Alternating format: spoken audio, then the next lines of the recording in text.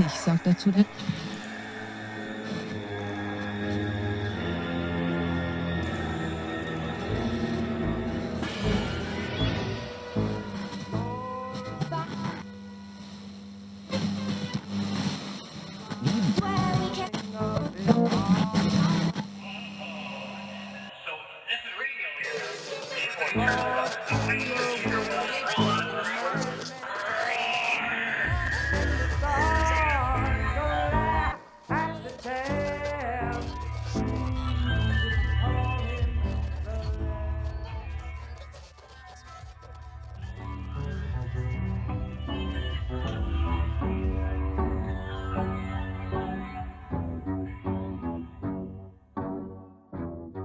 We are continuing Slasher Month.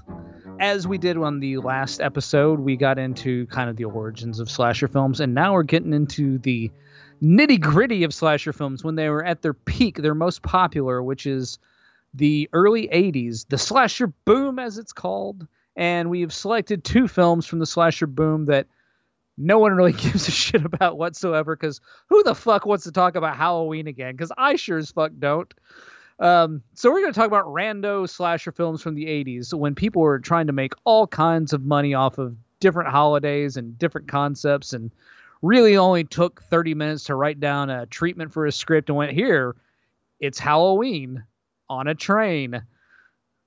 Give me money, please. We attempted to at least have a linear aspect to this, because the first episode was Random Acts of Violence. So that was a new slasher that's something that's in your face and you can find right now. And then we wanted to go into maybe something like the early history, the evolution of the slasher and how it turned out in the United States. And we ended up doing like the death of slashers, pretty much. We did the very, very first one with Blood and Black Lace, and then we did fucking Argento's Opera, which is pretty much the last time I would say Definitely even giallo as opposed to slashers, I would say. I think even in the late 80s until recently, even the American slasher has dwindled to the point that opera is just a really good kind of wave bye-bye to the genre. There it goes. Watch it enter the 90s where everyone's aggressive for no reason and dialogue just sucks because everyone wants to be Kevin Smith. Now we wanted to kind of have this motion of, okay, here's the perfect era of American slashers. So we picked one most people hate and complain about, and then we picked one that's Canadian. So it's we just... No, I don't say people hate it. It's gotten a lot of, especially over the last 10 years, has really made a comeback. It was pretty unknown actually throughout the 80s. There was a handful of people who no, I really like this one, and I never got a chance to see it until the era of DVD, because I had never saw it at video stores. I'd never even heard of it other than seeing some reviews of it back in the 80s and early 90s. But when DVD came out, I managed to actually get I had to get a fucking bootleg, because I'm pretty sure Code Red put the DVD out for it, and it immediately went out of print within a month. So I finally saw it and went, holy shit, that was actually really good. And it's kind of a pity it's been overlooked for so long as being a really quality slasher film that really hits all the marks without being overly ridiculous, overly beholden to slasher tropes, and just being nice and solid. I don't really have an in-depth story of the first time I saw Madman, because it's one of those movies that's just always been around. We're talking about Madman. I failed to bring that up. Madman, 1981. It's also somewhat unfortunate that by the time this movie has had its resurgence and gotten popularity and a fandom and people appreciating it, pretty much everyone involved in it's dead that would have been really happy to see the success of it blow up. I always just remembered it as... oh yeah, that's that movie with Fly Girl in it, and that's how I just knew she was in it, and I always thought it was one of those really strong female lead sort of things where she kicked ass and saved the day, and to an extent, yeah, I guess so, but nothing that I recalled in that movie happened. Watching Madman, especially if you don't have an 80s bent to it, you didn't watch it in the 80s, and it's set apart from that era, and really going back to it, and you just see how well it encompasses that era of slasher films, the slasher boom. One of the big, we won't get too much into trivia for this film, but if you want to get learn some trivia, watch the Last Drive-In Joe Bob episode about Madman. It'll tell you plenty about it. But to me, I think what really made this movie different and really started it on its path is the fact that it's Staten Island people. They were trying to make the Cropsey Legend into a slasher film. Turns out rapist Harvey Weinstein beat them to the punch. They'd already written a script. So they had to change the script and make something new out of it. And what they came up with out of it was, I think, actually fairly brilliant and very well put together overall.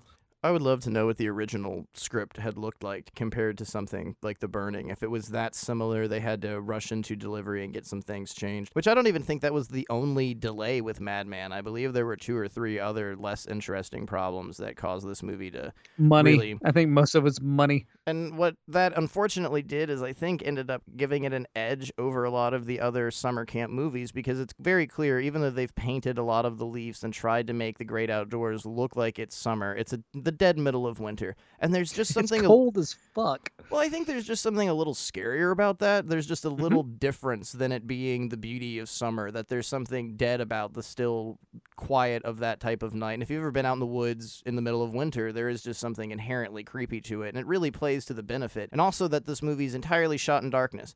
And it's a 4-hour story pretty much. I mean, from the campfire to midnight is right, so like 8 o'clock to midnight. So this movie is set place in a very small window, entirely in dark, one closed location. I think Joe Bob talks about all this shit. So the fact that it's just silent and it's dark, it's scary. I mean, there's something just different than your average summer camp vibe here. I wouldn't say that this is the greatest summer camp movie of all time, but you've made a very bold statement. It's better than most of the Friday the 13th series. I think next to The Burning and Sleepaway Camp, though, you don't really have a finer example of the horrors of going out into the woods.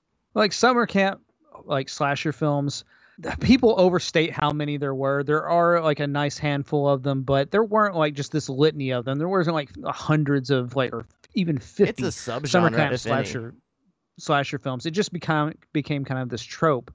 But in reality, there's only like a nice handful. And this is, I think, at the top echelon of that.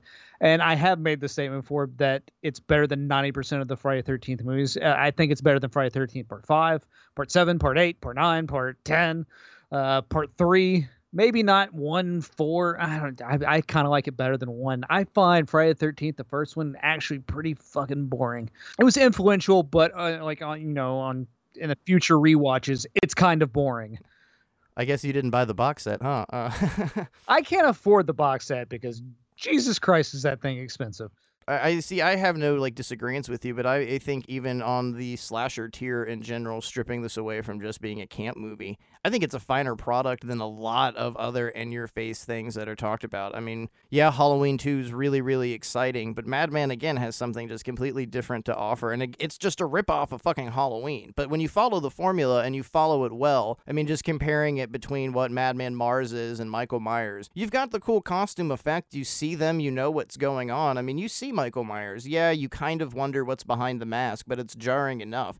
All the same components that make those two things fairly frightening, if followed really correctly, become Madman. And it worked out. I mean, I think it was successful, even to the extent that it's got jump scares that work for the benefit of the movie, which is pretty fucking rare. I think really what sets Madman apart from a lot of the other slasher films of that era is it gets its tone incredibly correct. With the opening credit thing, the little animation at the beginning, that's really cool. The music, it's very Casio needle drop, but I think it works really well. I actually don't think it was needle drop. I think they it didn't. I think the composer is actually somebody kind of famous now, to be quite honest with you. No, I don't mean needle drop as in like a purchased song. It's much more of just an idea of how kind of basic it sounds, like a very basic Casio sounding soundtrack of just hitting a bunch of keys. But I think it works really well. As you brought up before, the cold nature of it, I think, really kind of sets it apart.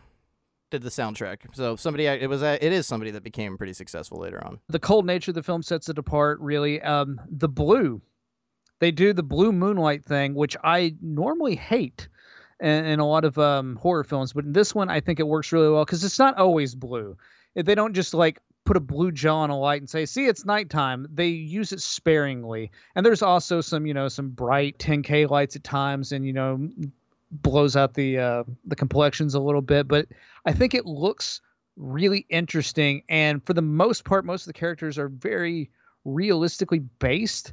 They're they didn't go for dumb archetypes. They just kind of went with people. I don't care about any of these fuckers, but at least they seem like normal people. Well, like, let's look at Sleepaway Camp. I think a lot of the characters are somewhat realistic, but it's very, very exaggerated, and it's very, very New York. And even though this is a Staten Island movie, everyone is pretty genuine. I mean, you've got right at the beginning of a movie a couple, two counselors kind of get into a quarrel that is way too open for everyone and these children. Very personal to be done in front of campers. I thought we were gonna fuck tonight. It's the last time before we go back to the city. Tony Fish playing TP. My biggest hang-up, apparently, with this movie, we were talking before the show, is that this guy's name is TP. It has nothing to do with anything, but it fucking annoys me. I mean, why would you diss somebody like that, TP? What a dumb name. There's a whole realm of J names. DJ, AJ, KJ. Okay, well, there's not that many, but there's a lot of other A and J names that you could have totally gone with instead of TP. Maybe it's Tony Polinto. I'm Tony Pilato. I don't know. I'm trying to figure this out. Tony Placenta. It's still, I mean... I'm Joe Pilato's brother, Tony. The worst part, though, is even though he's kind of a douchey character, I think Tony really is one of the more significant ones. And his, as usual, God damn it with Death by DVD, full-on fucking spoilers, his death is the one that just makes you go, whoa, what have I gotten into? This just a few minutes ago was a pretty, I'd say for the very first time, if you're going into this movie, you might have some doubts because you've got that soundtrack and that whole intro kind of animated, really cheap Saul Bass looking thing at the very beginning. Then it goes into the tackiest horror story being told, which is really your whole backing story. You're told right at the beginning, a character named Max tells you what's going on and who Madman Mars is, and if you say his name too loudly, he might think you're talking to him and come get you. And of course, children are smartasses and yell everything out.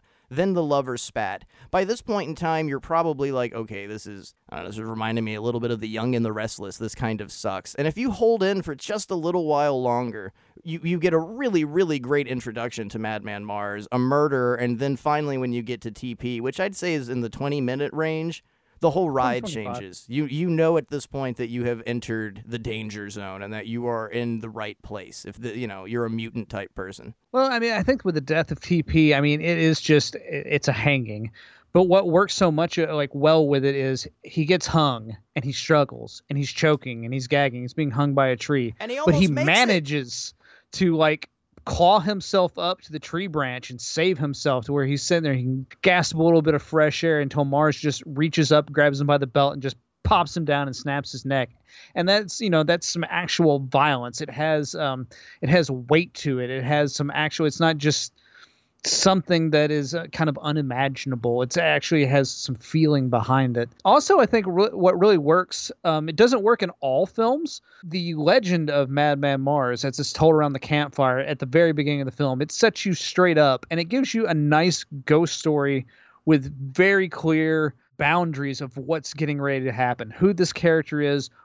This is why he does what he does. Which pretty much is a bunch of Greek salad. I mean, really, to borrow one from Joe Pilato. But it works. But see, that's the thing too, is you're given this great example of a story of why he's doing all this, but it's for no reason. He's just doing it. Madman Mars kills people because killing's fun to him. He got drunk and killed his family. And yeah, now he lives in a van down by the river. Not really, but it's all senseless, but it works for the benefit, again, just like the movie being in the dark. It's just one of those few little things. You didn't need the whole, let's pick on Friday the 13th. Jason drowned. Could it be him? Here's the red herring. No, it's Madman Mars. He's killing people. He heard his name and he's killing people. That's what happens, and it really worked. And they went for something very iconic with Madman Mars because he is like a woodsman in overalls, but he's got kind of the hatchet face. He's got monster feet, which I don't completely understand why he gets so monstrous after he comes back from the dead, where he's this burly mountain man. He was just a big dude who got hit in the face with an axe. It's not like he has some kind of supernatural powers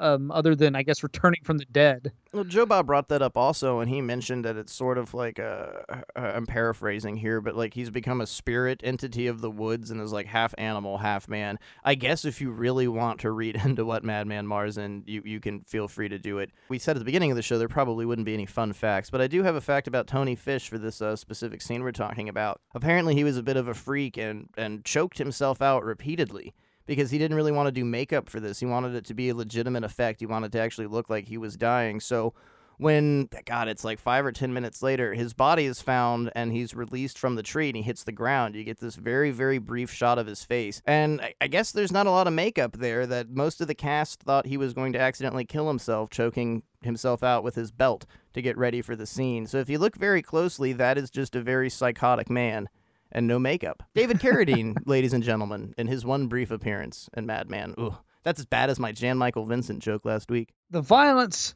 it does get graphic at times, but it's not overly Savini-esque. And when I say that, I'm not trying to diss the man, but like if you go through the Friday the 13th series specifically, all the deaths are very much set up. Like the shots are even set up to display this effect of what's getting ready to happen. And honestly, you can kind of see what's getting ready to happen, especially in the new Blu-ray transfers of like the original Friday the 13th. Like the prosthetic pieces are like a different color than their actual skin color. They're gray, for Christ's sakes. But the way they're done in this film, they aren't just like gags. It's not like a shot where we're getting ready to do this. There's some urgency in the kills. They are shot in a way of show a lot of kinetic energy happening. And it's not just like get ready to see this this magic trick as much as it is like they're trying to communicate actual brutal violence, which I think works really well particularly. And it does have some decapitations. It does have it's mostly a lot of after the act special effects makeup. What's your favorite?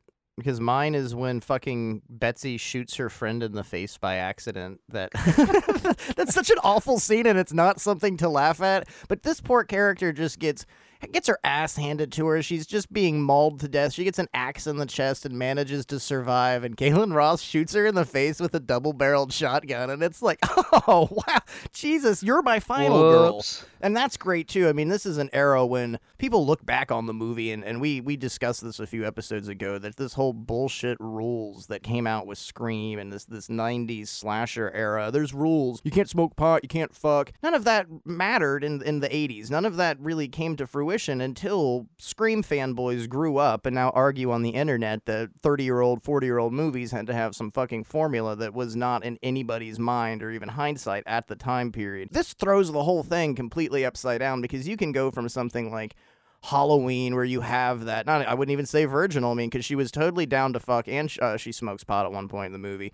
You've got still the primordial final girl with Jamie Lee Curtis in Halloween, I guess. And here with Betsy, she's absent for most of the movie, shoots one of her own friends by accident in the faces, and ultimately, I mean, the movie is certainly set up for a sequel, but to me, I'd say she pretty much fails. I mean, because getting impaled... She does fail. Yeah, you get impaled, you fail. It's how it works. She's like by default the final girl too, because like as you said, it kind of just goes from person to person to person, and then she's basically the only one left to kind of fight off Madman Mars. And it's only because she didn't go outside for half of the movie. Like everyone else starts looking for the other characters, and she's just the one that's like, well, I'm gonna wait here in case somebody comes back. That's the only reason she makes it to the end. Which I guess the lesson at hand is, if you're camping and everyone starts disappearing, stay the fuck to yourself or just leave. I mean, sounds awful, but it might be how you survive. It does have one of my favorite gags done by a slasher villain, as in putting a human head in a car engine so the car won't start.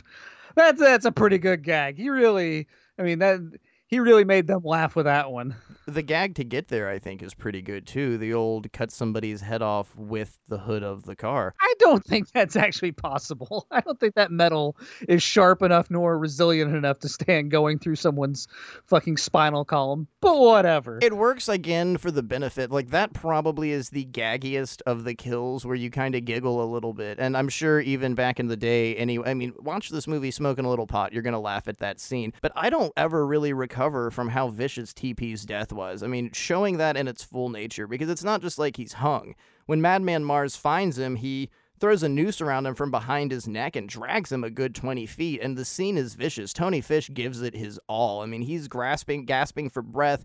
He's clawing at his neck. It really looks like a snuff film. I mean, it's a little disturbing and very, very uncomfortable, and then he gets this moment of relief where he gets to breathe and thinks maybe for a second somebody's pulling a prank on him, and Madman hoists him up into the tree, and that's when shit, for me, goes into overdrive. That's when it becomes very, very real. And Tony is so established at this point, you really think he's going to last in the movie. You know they've given so much exposition on Galen Ross that she's going to be the final girl. They wouldn't bother showing her that much at this point if they weren't going to give you your money's worth with the character. And they set Tony up with her so clearly, you really assume that it's going to be them fighting to get back to civilization, the big city where they're going to fall in love and everything's going to be great. And then, boom, Tony's hanging right off the bat. My favorite Tony Fish scene is where he's talking to Max about the axe that's stuck in the still stump $100 or bet. however you want to put it.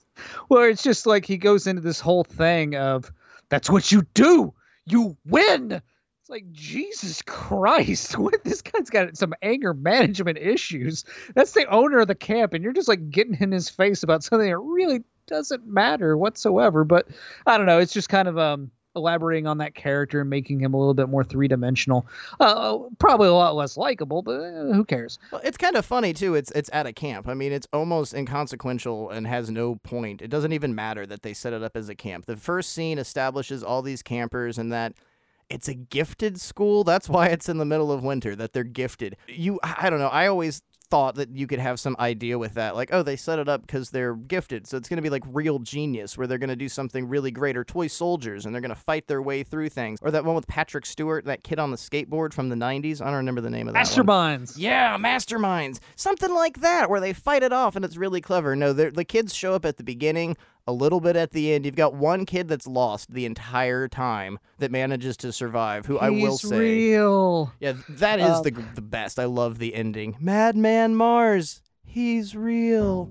Bong, bong. Oh, the campfire telling of lost in the woods with the madman and the stars. Don't laugh at the tales.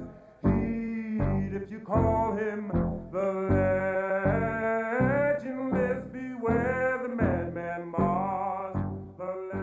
What you just referenced, though, I think is a very interesting section that I haven't seen in too many slasher films, and I think it makes this one a little bit more interesting, is when Galen Ross is trying to get the kids to safety. She like loads them into this bus, and like Madman goes shithouse in the bus, and he's trying to like attack the bus. It's like, okay, you know, a school bus full of children screaming and under this assault, and it's very interesting and like just very kind of action packed. You don't really see that much of a threat in a slasher film. It's usually hunting from the shadows or sneaking up and, you know, jump scares. And in this, it's like a full-on assault for once in a horror film, which is a kind of an interesting technique they went with, which they quickly abandoned after that. And it becomes just kind of a normal final girl scenario of her trying to find Madman Mars's house. And I don't know what the fuck she's doing there other than, I guess.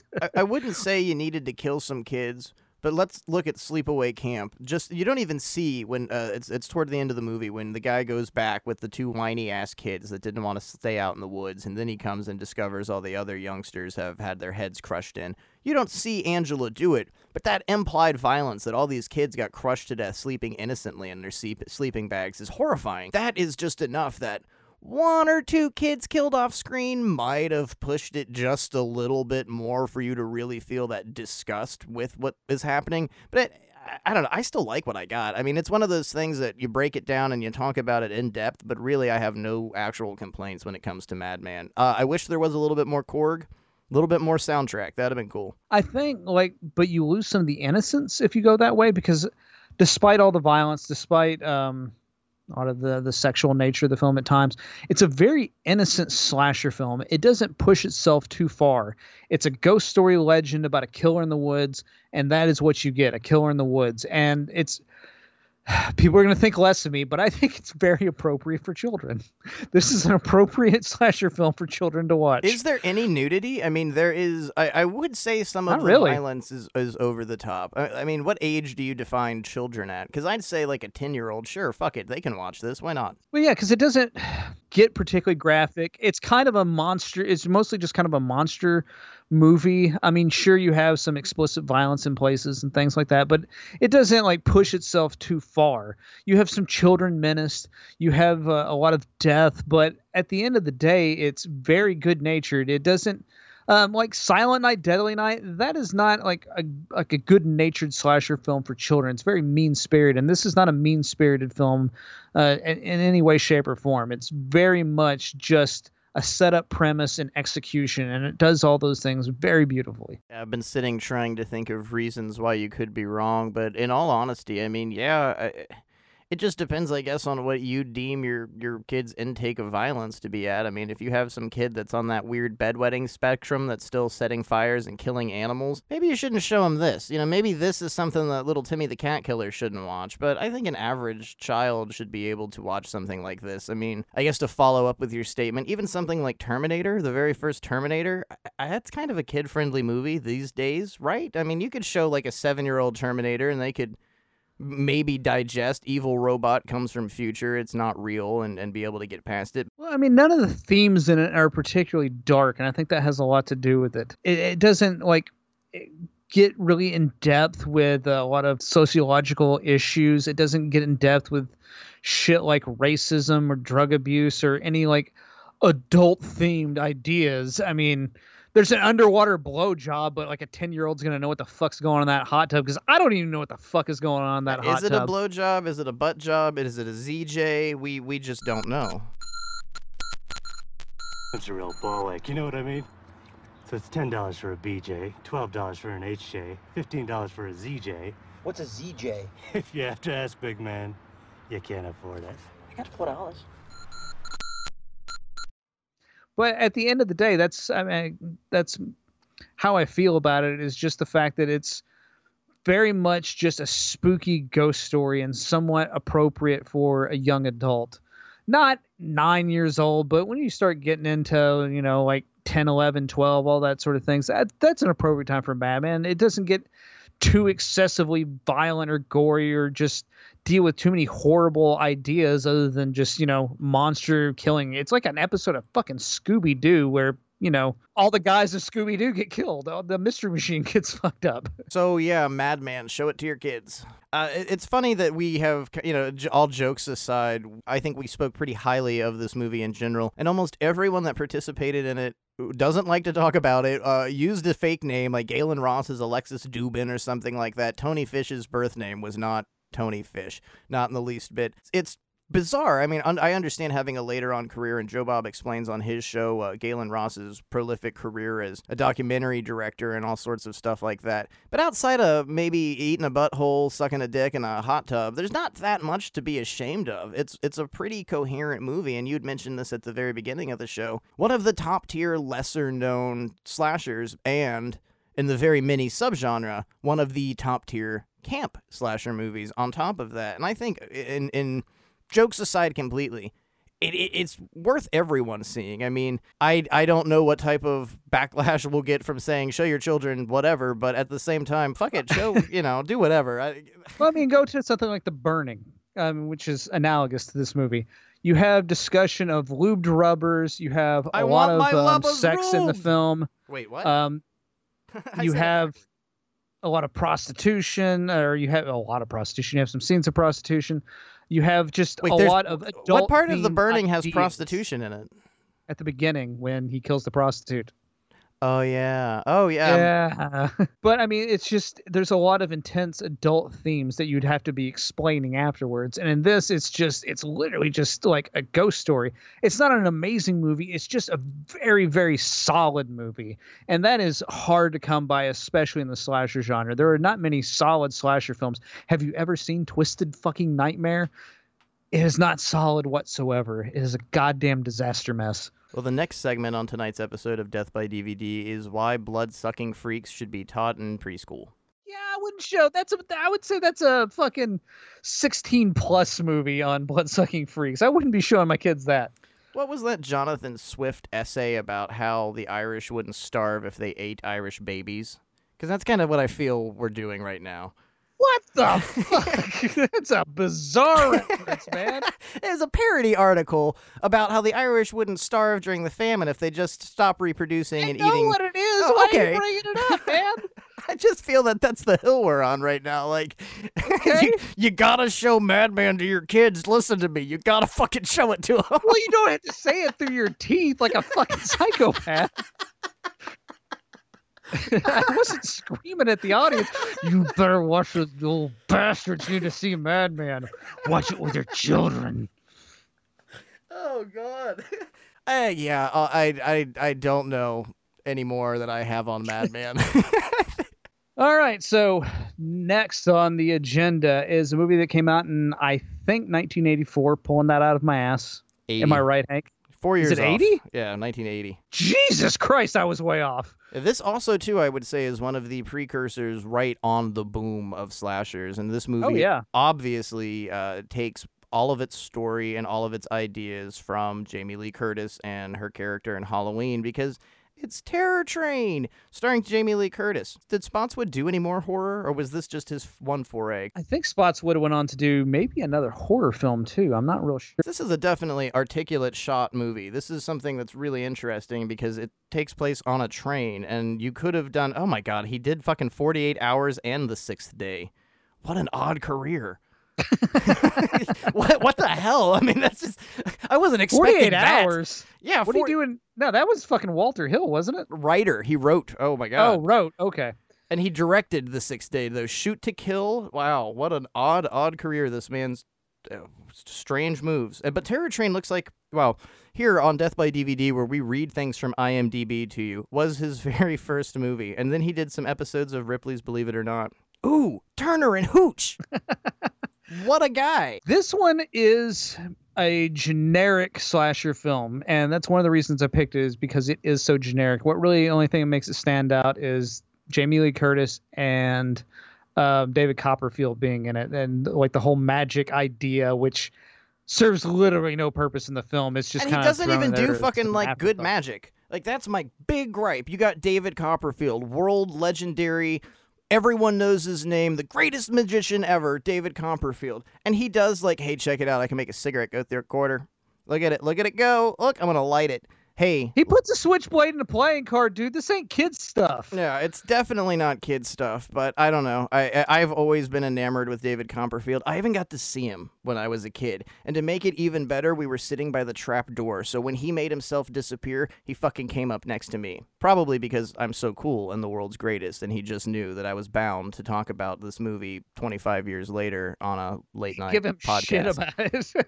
Would you put a fucking cigarette in a corner, ass? Could have done better magic, David Copperfield. You fucking reappeared right next to me when I was 7. I mean, what the fuck, bro? I don't know. I've just been a little disappointed and sour over this movie. Something that I do think is funny, too, again, full-on spoilers, he's not the goddamn killer.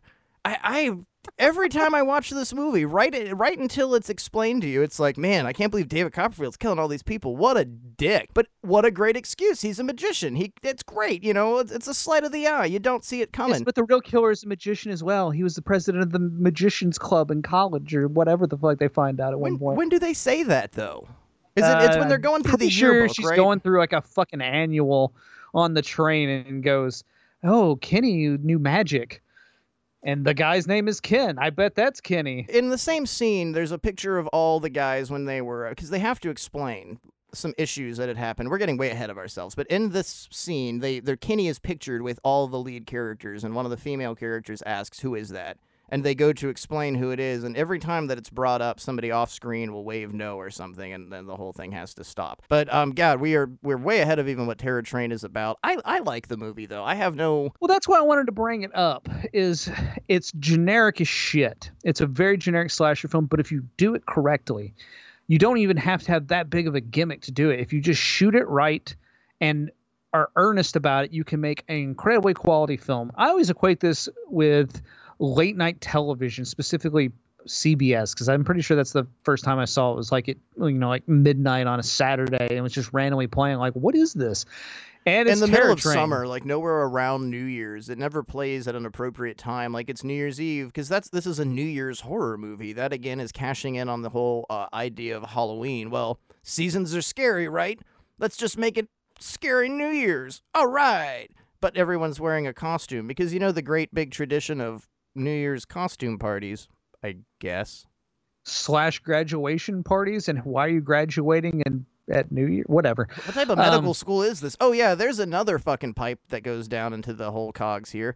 They're all medical students, so you get this. I feel it's supposed to be, well, they're medical students, so anyone could be doing it. But aren't they just pre-med? Because this isn't medical school, is it? I don't know. Because Jamie Lee Curtis isn't in med school. One guy's named Doc, and there's just whole allusion to they were pre-med, definitely, but I don't know if they're actually in medical school or not, but they talk all the time about medical school. Well, that's how the whole prank against Kinney happened, because one of them got the job, Doc, as the janitor and had the access to be able to get the body parts to really fuck with this guy. Long story short, they're all douchebag chads that parents are paying for whatever degree they've decided to get into, and that they have really no... you get too with all of these characters, especially the male leads. No one really cares what. I wouldn't say they don't care what's going to happen to them, but they don't feel that there's any repercussions to their actions. Everything. No, that they're people... all rich boys. They're all dipshits. Well, it's like Jamie Lee Curtis's boyfriend has no problem being upset about her yelling at him, but 2 seconds later is going to go fuck somebody else. And of course, he's pushing the chick away a little bit, but he had no right even going back there with her if he cared so much about her. And it's just because they don't care. And I think a lot of these are plot devices that you were supposed to use, but it just, nothing really falls into place with Terror Train. And that's not a problem, but it's like, I don't care when they die now. They go through a certain whodunit type scenario, because at the beginning we have the previous evil scene of them fucking with this guy Kenny, who's this nebbish, small man, who they make him go crazy by him having to make out with a cadaver that he doesn't realize is a cadaver. And then Jamie Lee Curtis is just sure Kenny is back to enact his revenge for this prank that they played like 4 years earlier. Well, they don't even focus on that it's Kenny. Like midway through the movie, you have 2 or 3 murders. Like the very first murder is one of their friends. You never even see his face. And everyone's getting on the train and they think he's pulling a prank, that he's put like a prop sword through him. He's dying. He falls down, which you get kind of a cool scene when the train takes off. It squishes his head, and you get this great, like, crushed melon sound effect. The next kill after that is another character in a Halloween costume where it just slammed against a mirror and they die. You don't really know. You have the juxtaposition that it's supposed to be the magician, that Ken the magician is up to something. No one knows who he is. Doc has a lot of animosity toward him. And you're like 20, 30 minutes into the movie when Jamie Lee Curtis goes to the conductor, or not even the conductor, somebody on the train and says, "We think one of our friends didn't get on." And somebody goes, "Oh no, I saw him. He's wearing the Groucho Marx thing." And that's suddenly where the Ken is brought up. It's thrown in right around there with that yearbook sequence at the same time, where it's like, well, you begin the movie with this guy, so I assume at some point you're going to bring him in, but no one specifically seems to villainize him. Like, no one straight up says, well, I think Kenny's back. He's brought up regularly. Jamie Lee Curtis eventually does, though, doesn't she? I think it's really like way toward I think it's after spoilers when Ken, the actual magician, is found. I think when his corpse is discovered, that's where she's like, it's got to be Kenny. I think it's no. Okay, well, because as I remember it, though, it's because they think David Copperfield is Kenny. Yeah, that's what you're led to believe. Okay, I'm sorry. I've always been mystified by the fact that how the fuck did you think that this because it's only been 4 years, super skinny dude from 4 years ago is now like somewhat buff David Copperfield? Has he been able to like change his appearance that much? Yeah, I flubbed here. That's a problem itself with Terror Train, is so much of it gets muddled that there's this massive party going on the whole time, and it is in a train, so all of your scenes and sequences are people going from one car to the next car to the disco car to the magic car. It's really hard to keep track of what you're being exposed to plot-wise, because one car somebody's dying on, the next car it's Jamie Lee Curtis finding her boyfriend cheating on her, then her best friend died, and it just goes to this weird back and forth, almost like one of those novels where you have to get to the page that says, flip to page 32 or page 18 to decide what to do next, and you got to really choose your own adventure. Yeah, you got to choose which part of this plot you're going to focus on. Well, I think one of the issues is the geography is never particularly established of what car leads to the next car, and then it just people are able to travel from car to car, and it's almost like they can kind of teleport from car to car, because you're going to have to go through like the sleeping quarters, you're going to have to go through the disco car, and it just seems like everybody just goes for like it's just kind of easy to get to the disco car out of nowhere. Like you didn't have to travel through this car to get, I don't know, but the geography is not very well like established, and that it can be a little bit confusing. But also if you establish it too much, you'd be thinking about the validity of how someone's going to be able to travel from place to place and not be noticed. I don't care if you're wearing a fucking Halloween costume or not, because the Halloween costumes that Kenny does wear are pretty distinguishable from all the other characters. But that is a good idea that they use in this, is the fact that each character that Kenny kills, he just then adopts their costume. So it's kind of like Michael Myers changing outfits each and every murder of a costume personality. I like that aspect of the film. I also am a big fan of Hart Bochner's performance in this, or Bochner, however you pronounce his name. Probably my favorite performance, right behind Ellis the douchebag from Die Hard. John, come on, we've been friends for 30 years. That guy is in this film, and he plays the biggest supreme douchebag in any slasher film I have ever seen. What an asshole he is in this film, because he just does not care. He doesn't care about anybody, whatever, except I will say when his friend gets killed, I can't remember the character's name, his best friend. Well, even before Moe's death, there's a really telling scene, which I disagree a little bit with you on how callous and cold he is. I think he has a camaraderie and a love to his male friends, but is a chauvinist and a misogynist when it's handled with women. That's what I was just getting ready to get into, because when Moe gets killed, it's a very earnest performance, because he starts freaking out. Moe states to Jamie Lee Curtis that this is her graduation present, and that he set this up for her, and you find out that it's all Doc's plan, and she gets really, really upset because the last time they did a party with Doc, somebody got taken to the hospital and went fucking insane. So she has a lot of disdain for the fella and doesn't really particularly care for him. Moe is just really hurt and is afraid they're going to break up, and Doc sits down with him and says, well, if she leaves you, you always got me. I'll always be there for you. Moe laughs at him and doesn't take it seriously, but it's just a quick, brief scene. But he looks at him and he's almost hurt, and he goes, no, I'm serious. And then it cuts straight away to like the disco car, and that little bit of telling information just on him as a character shows you that there was a lot more depth put into the whole idea of him. And I think a lot of the point of what these characters are is a representation of all of your actions have reactions. You can't just be a dick. You can't just get away with being a dick. If you hurt somebody and you don't care about it, you don't apologize, you don't make amends, karma or fucking not, it will come back to you. And that's a big motif. Or is Doc really trying to get rid of Jamie Lee Curtis because he does want Moe all to himself? Is that vibe there? With what I just brought up too, you could really take it that way. That, I mean, there does seem to be, especially with Kenny, maybe a bit of a homosexual subtext, and maybe Doc was so particularly mean to him and set him up to in such an awful, awful joke because he didn't want to be outed. I mean, that's always kind of an angle I've took it as, but there's no clear-cut direction to it. He saw a representation of his own, of himself, someone who's a little bit more effeminate and just freak, like, I don't want to be around you, like, oh, look at this, it's disgusting to me because it is me. And I feel that representation is pushed a little bit inappropriately, but with how Kenny has been hiding amongst everyone the entire time, because Kenny is Ken's assistant, which is a woman. Which is, I think it's a good device that they use because they don't focus on her too much. I mean, you see her in background, you don't think too much of it. If they did too many close-ups of her, you would immediately go, oh, wait a minute, that's the guy from the beginning. But the fact, the way they shoot it, though, I think works to its credibility. Well, I watched this twice this week, and the very first time I was a little annoyed when you finally find out, oh my God, it's not David Copperfield. It's the guy from the very beginning. And my very immediate thought was, oh, that's bullshit. I should have known the whole time that it was the assistant. It's got to be clear-cut. You should be able to see it. So I went back, and I ended up watching the movie a second time.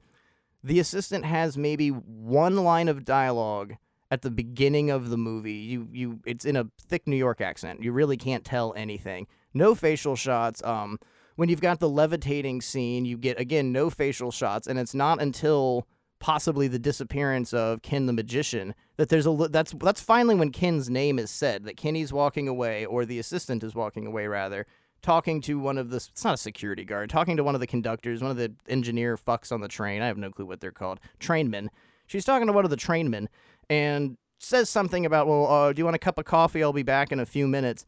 That's about it. That's really all you get. So they hit it so cleverly as a non-essential character that you don't pay any fucking attention at all. So anytime you really want to complain about, oh, well, it's a mundane kind of slow movie, yes, I'll give you that. But it was fucking cleverly done. And you have to appreciate the consideration and the attention to detail with something like a slasher. And that's what makes things so boring now. Like, not to pick on Adam Green, but his whole Victor Crowley series never impressed me or had any fright or shock factor at all, because it's just violence for the sake of violence and all this niche shit that and you've also taken. It's just Madman. Yeah, I mean, but you've taken all this niche shit from horror movies that you hope all these people appreciate, and you've added nothing clever. You've done nothing to accentuate the genre and done nothing to make it's scary again. And I can go back to Terror Train from 1980, and still every time I watch it, I'm like, God damn it, it wasn't David Copperfield. Holy shit, that's the magic trick. That's the magic trick of the movie. It's not David Copperfield. I mean, fuck.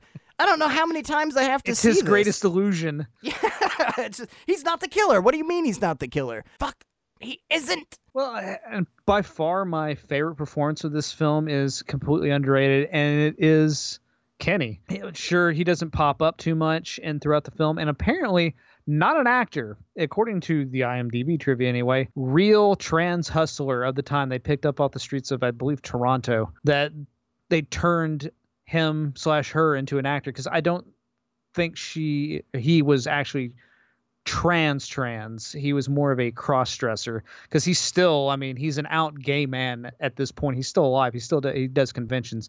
So he's not fully like a transition trans woman. I think he's more just of a gay man at this point. But his performance is so good at the end more than anything. He's just so sinister. The looks once he finally removes a mask and all that stuff. Well, don't just you the feel look bad on his for face. him? I mean, isn't it, I think what's horrifying and what makes the performance even so much better is the fact that you're heartbroken. What they did to him was awful. I mean, no matter what their reasoning for it, we can get college level and in depth with Doc maybe seeing something of himself inside Kenny, but regardless, that's an awful prank. You did something completely horrible to him, and yes, murdering people to get your revenge is never the best way to go about doing something, but in the venue that we're at right here, I choose to feel, and personally, I mean, it's just how I view the movie, I choose to feel more bad for Kenny than somebody like Doc. You did this. You set this up, you prick. I mean, this is what happens when you're just an egotistical asshole your own entire life and think nothing's going to come back to get you. But again, like, he murders people left and right. It's pretty bad. You shouldn't do that. But that does give you a little bit of sympathy for the character overall until you see Kenny's face at the end. And then it's just like, holy fuck, he's evil. He's evil as fuck. I don't know what it is about his performance that gets to me every time, of just like the immense amount of hatred you see in his face. You know what I think Jamie it Lee is? Curtis. I don't even think just necessarily her, but I think there's a whole misogyny plot and women in general. But one of the things that really makes it seem almost more hurtful is every time he kills someone, it's after getting their trust. He's assumed somebody else's identity, and just like practical magic, just like what David Copperfield does, with a sleight of hand, he's appeared and disappeared, or made you see something that wasn't actually there. You're paying attention to another detail. You think it's your friend. You have no idea who it is. You're safe. You feel okay. And every time he hurts them, every time he viciously murders somebody, it's after totally gaining their trust. I mean, one is a sex scene. One is, God, what is her annoying-ass name? Mitchie! What a horrible name, Mitchie. She's, getting ready to make love, and it's going to be this intimate fuck scene, and then, boom, stabbed in the chest. You're dead. So it's, I think, developing that trust, and the character's about to get harmed when they're feeling safety. I think that's really what plays with your emotion. Well, then at the end, how does Jamie Lee Curtis ultimately thwart the villain by, at the same time, not completely, but somewhat gaining his trust? Because she basically comes on to him, uses her sexuality against him, and it makes him freak out. That's what she did. I mean, that's how she lured Kenny into the situation, but she wasn't aware of it. I think it's very well established that she didn't know the extent of Doc's prank, that they set this whole thing up with Kenny, that he's going to get laid and that he's not. They have to wear these dumb little beanies until somebody gets laid in their fraternity. Him and somebody else is set up to finally go get it done, and it's all a ploy against him, that they've got Jamie Lee Curtis and some other friends upstairs, and she's going to come on super hard to him and get him naked and get him into bed, where, unbeknownst to her, Doc has procured a body from where he's been working, a rather decrepit, awful corpse, and has placed it in the bed, and they think it's just going to be laughter and everything's going to be fun, but it truly fucks with Kenny. I mean, and Kenny's sick. Well, who's not going to be fucked with in that situation? 18, 19 years old, again. Look what I just said, been in an institution at one point in his life, as mentioned throughout the film. But two, you have to look at something I just brought up, how as a killer, Kenny manages to gain the trust of everyone and harm them and kill them when they are most free, when they are most relaxed, thinking nothing bad's going to happen to them. And that's exactly what they did to him. It was going to be something sensual. I'm going to be one of the guys. Everyone's going to accept me. I'm going to get laid. This is going to be awesome. All of them harmed him at his weakest point, at his most needing point, when he thought he was going to be a part of something bigger. So he's retaliated in, I guess, a pretty appropriate fashion. They took everything from him, so he's going to take everything from them. I'm, again, not saying go out and murder people that have wronged you. But, hey. Terror Train, it ain't the best slasher, but I think it's incredibly solid, just like Madman. It's really well done, no frills, no like outside bullshit that to overly complicate anything. I think they had an idea, and I think they accomplished that idea. And that's really what makes a slasher film work, especially in the slasher boom period of around this time, where it's just, this is what we're doing, and we're not going to take it any further than this. And if you get into a more modern day slasher, you get into a whole thing. This is where I ran about Kevin Williamson. Because what I think ruined throughout the 90s after Scream came out, what ruined slashers is it no longer became about slashers. It became soap opera bullshit that we added a slasher to, because Scream, Urban Legend, Valentine, all those movies are just nonsense episodes of Dawson's Creek with a killer added to them. Do you what's that series that started with Devon Sawa and Ali Larter where death keeps catching up with them? Final Destination. What do you think about that? Do you like the first one? Just that. The first one I think is a quality film. I think it's a interesting concept, and I think they take that concept and do something, pretty remarkable with it. Every episode past that all is 38 more garbage exploitation and fucking ridiculous, and we're just trying to extend this idea over and over again, and it's just not that interesting. But the kill scenes can be like fun to watch overall, but the stories themselves are just complete shit. I mean, just the era you're discussing and where you're at. I can remember there were always brief glimpses of hope and that breath fresh air with something like the Final Destination movie. And I mean, even going into the second one, it still was so much different than the average Scream movie or I Know What You Did Last whatever. That was still big punk. Yeah, because that has a concept that they're working with. And the other, like the actual slasher films of the period, don't even really have concepts. They have, let's put this mask on a killer, and it's essentially the same thing. Like in Valentine, it's the story of Terror Train. It's somebody that was thwarted as a youth and has now come back to get revenge on the people who upset him. But the rest of it is just bullshit of who's fucking who and why, and all the characters are just irreparably fucking annoying, and just it's so much about this interpersonal relationship nonsense that I just don't find interesting. I just don't find like that era of slasher just interesting at all, really. Because go to the Scream films, say what you want to about the first one, new interesting concept, fine. Really, there's nothing there but a bunch of garbagey fucking relationship stupid shit. And then the second one, the third one, all the same plot. How are we going to kill Sidney this time? The fact that you keep continuing also the character of Sidney over is just, again, it's just like, I don't care where Sidney's at. I don't care how this relates. So now in the third one, she has a brother and her mother did this. What is this extended nonsense extra plot shit that is not needed whatsoever? I think the nepotism and bullshit when it comes to slasher movies is at its core what causes them to fail. And you've got to look at even like Halloween 3. So many people bitch about it, and it's fine. We can have the discussion all day long. You're allowed to like whatever you're allowed to like, and it doesn't completely matter. But the idea behind that was, let's continue the series in name.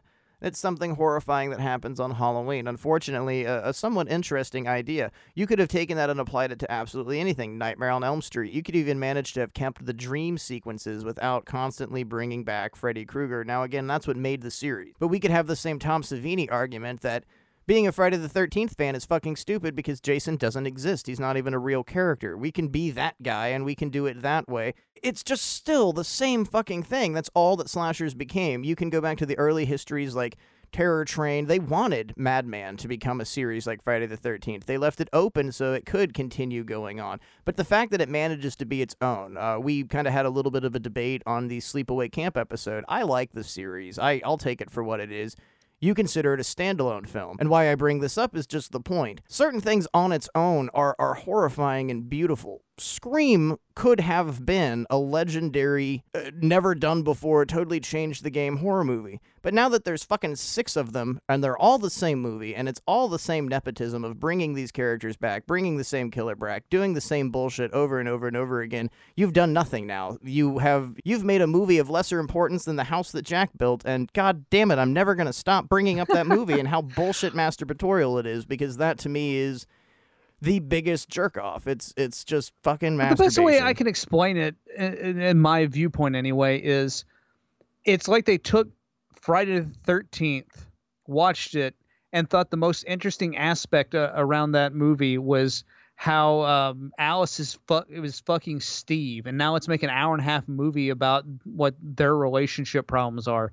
It's mentioned once in the first Friday the 13th movie that they were possibly in a relationship, and there's some issues with it, and none of that's ever resolved. Who gives a shit? It's just a little bit of extra like icing on your cake to like give you some more character. And if you get to the 90s stuff, it's just like, but what about her and Steve's relationship? I don't give a fuck. I don't care what was going on with the relationship. It has no purpose to what's going on in this film. And that's kind of how I view all like the 90s slashers. It's just like, let's make an entire movie out of this. I just don't care. I don't care at all. Well, if it's not that, it's the unnecessary backstory and the over-explanation to things. Like, let's look at Michael Myers picking on Halloween a lot on this episode in the 1990s. What was terrifying was a guy in a mask killing people. What is the Cult of Thorn? What is this in-depth backstory about Celtic magic and that what the fuck are you talking about? Michael Myers is a psychotic that killed his fucking sister, escaped from a mental hospital, and has a weird mask fetish, and stabbed the fuck out of a bunch of people on Halloween night. It's not necessary. And I mean, you got like Kim Hinkle's Texas Chainsaw Next Generation. They're the Illuminati hunting down people to make society better. What the fuck are you smoking? I smoke weed all day long, and never once do I have a wild thought like that. So, I mean, it's just what ifs. What if we did this now? What if we took Leatherface and we put him on the moon? And there you go, Jason in space. Fuck, I was just trying to make a dumb joke, but that's an actual movie. It's an actual fucking thing, Jason in space. Let's just take him and put him in space this time. See what fucking happens. Who cares? And then just bouncing off your whole entire point here. You've got these vacant, dumb relationships and this soap operatic bullshit of the depth backstory of these dumb teenagers played by 30-year-olds that are vacant and you just kind of want to see get a hatchet in the face, on top of this elaborate backstory of the killer going back to his family in 1882. What does any of it have to do with even storytelling, art, making something frightening? It's just products now. See, that's, I guess, where I'm at on it is, and I'm all about storytelling. I've said 1,000 times, this has story and not a whole lot of plot, and that's a good thing. The problem with slasher films is it doesn't need a whole lot of story, and I don't want a whole lot of story. Please I want stop base telling concept. me who Leatherface is. I don't need fucking prequels with Steven Dorff and Czechoslovakia. I'm done. Please stop. Yes, why? I don't need to know all this excess garbage, not even about the killer, but about the characters either. I don't need all this in-depth nonsense. I need it to be fun, and that's kind of the whole point of a slasher film, is for it to be fun. And most of the like modern slashers are not fun. But then again, where we're at in history now, you have people doing like modern slasher films, and all the references are, I love slasher films from the 90s and the 80s, and I'm going to make one. And they appear to not understand what a slasher film is, and it just becomes about having a bunch of squishy effects and coming up with like a mask. It's like, oh, not even so much that. I think a lot of it too is, look at my love song. I love this so much. Look what I've done. I did this. I made something. Worship me. I made a movie just like my heroes. John Carpenter, out the ass. Check it out. Yeah, and it's just like, okay, it looks like a fan film. Why didn't you just make a Friday the 13th fan film? Because that's what you've basically done, and it's not very interesting. But I also think slasher films are dead, and they will continue to be dead. And if you get super technical, they died in about 84. I mean, people still made them past 84, but like the slasher boom was over in 84. Everything past that is a kind of a bad facsimile of what they were doing then. I think every now and again you do get a glimpse at a modern slasher. I mean, I think Jay Baruchel really made something amazing with Random Acts of Violence, and I think the movie could be described as nothing less than a slasher. I wouldn't call it like so much of a slasher film. That's more of a commentary on slasher films. Like, I'm talking about just a purebred, dumb as shit slasher film. Well, you have so many subgenres and so much bullshit, like a neo-slasher and art slashers, and when you're looking at the core idea of it, I mean, it's like Blood and Black Lace. That's a slasher movie. That is the premier slasher movie. Or again, I think I mentioned this on the last show. You have The Girl Who Knew Too Little, Bava's Hitchcock knockoff, which features the black gloves and has a lot of the same aspects and thriller detective angles of what a giallo would come into. But once you move into the 70s and you have that melding mixture of what the Americans were doing, which it's funny, I mean, because at its core, the Italians ripped off other things to make their great pictures, and that's really where core Italian exploitation comes from. It's even how some of the most legendary westerns and spaghetti westerns came to fruition, and that's all the Americans really did when it came to the formula of slashers. And you have John Carpenter, you even have things like Harry Novak's Axe. That's that weird Last House on the Left knockoff with a slasher aspect, and nothing actually ends up happening in the entire movie. All of that could be considered proto-slashers. Horror House on Highway 5. There's just, you've got Texas Chainsaw Massacre in one corner, and it's like the whole argument, who created punk? The Ramones or the Sex Pistols? Where did slashers come from? You've got the Midwest and the West and England and Italy and all these other spectrums. And when it finally came and you got the boom, maybe like, I couldn't even give a good aspect ratio of how many good movies versus bad movies ended up coming out that followed just the three simple formulas. You either had somebody ripping off the Italians, like Sean S. Cunningham and the Friday the 13th series. He knocked off the Italians. He took that route. Then you'd have somebody either taking the Texas Chainsaw route, like Madman. There's a lot of homages, a meat hook scene, for Christ's sakes. People would take that Tobe Hooper and they would run with it. Or the John Carpenters, who would do that Steadicam masked killer, something like Terror Train, a complete knockoff of it. And between those three things, by the time you get to 84, 85, it had seriously... It had been done so much, Jess Franco was making knockoffs of it now, and that's how you know a genre was dead, when Jess Franco decided to make a movie in it. And then he made Faceless in like the late 80s when it was really fucking dead. Oh, so we're going out on an uplifting end, aren't we?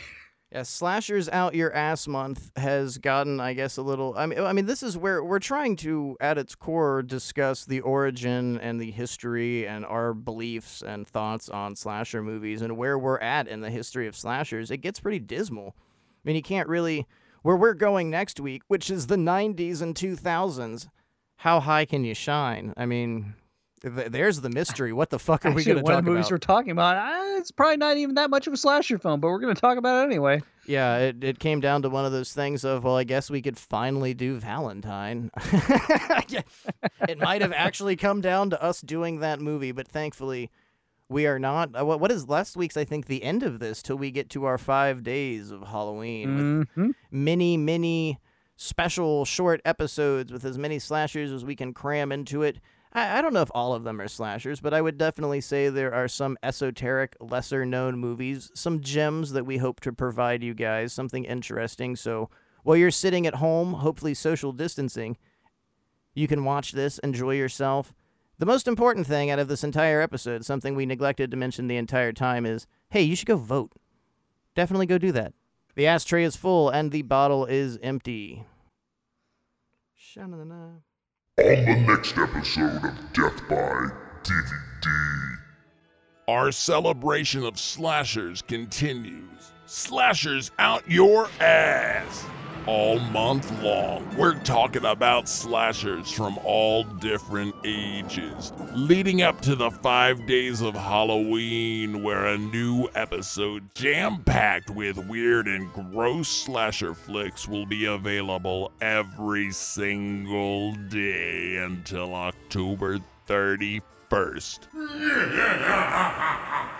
We reach the end of our exploration as we enter the 1990s on the next episode with a strange, twisted slasher and one all about the American dream, which is murder.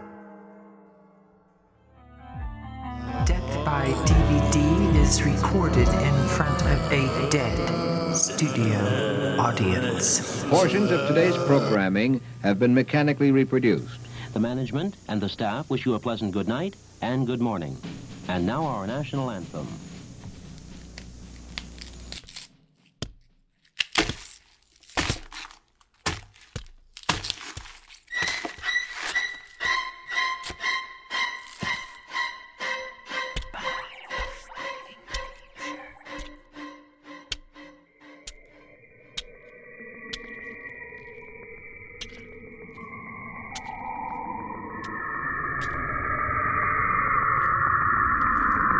I'm Linnea, and I like Death by DVD. It's a statement.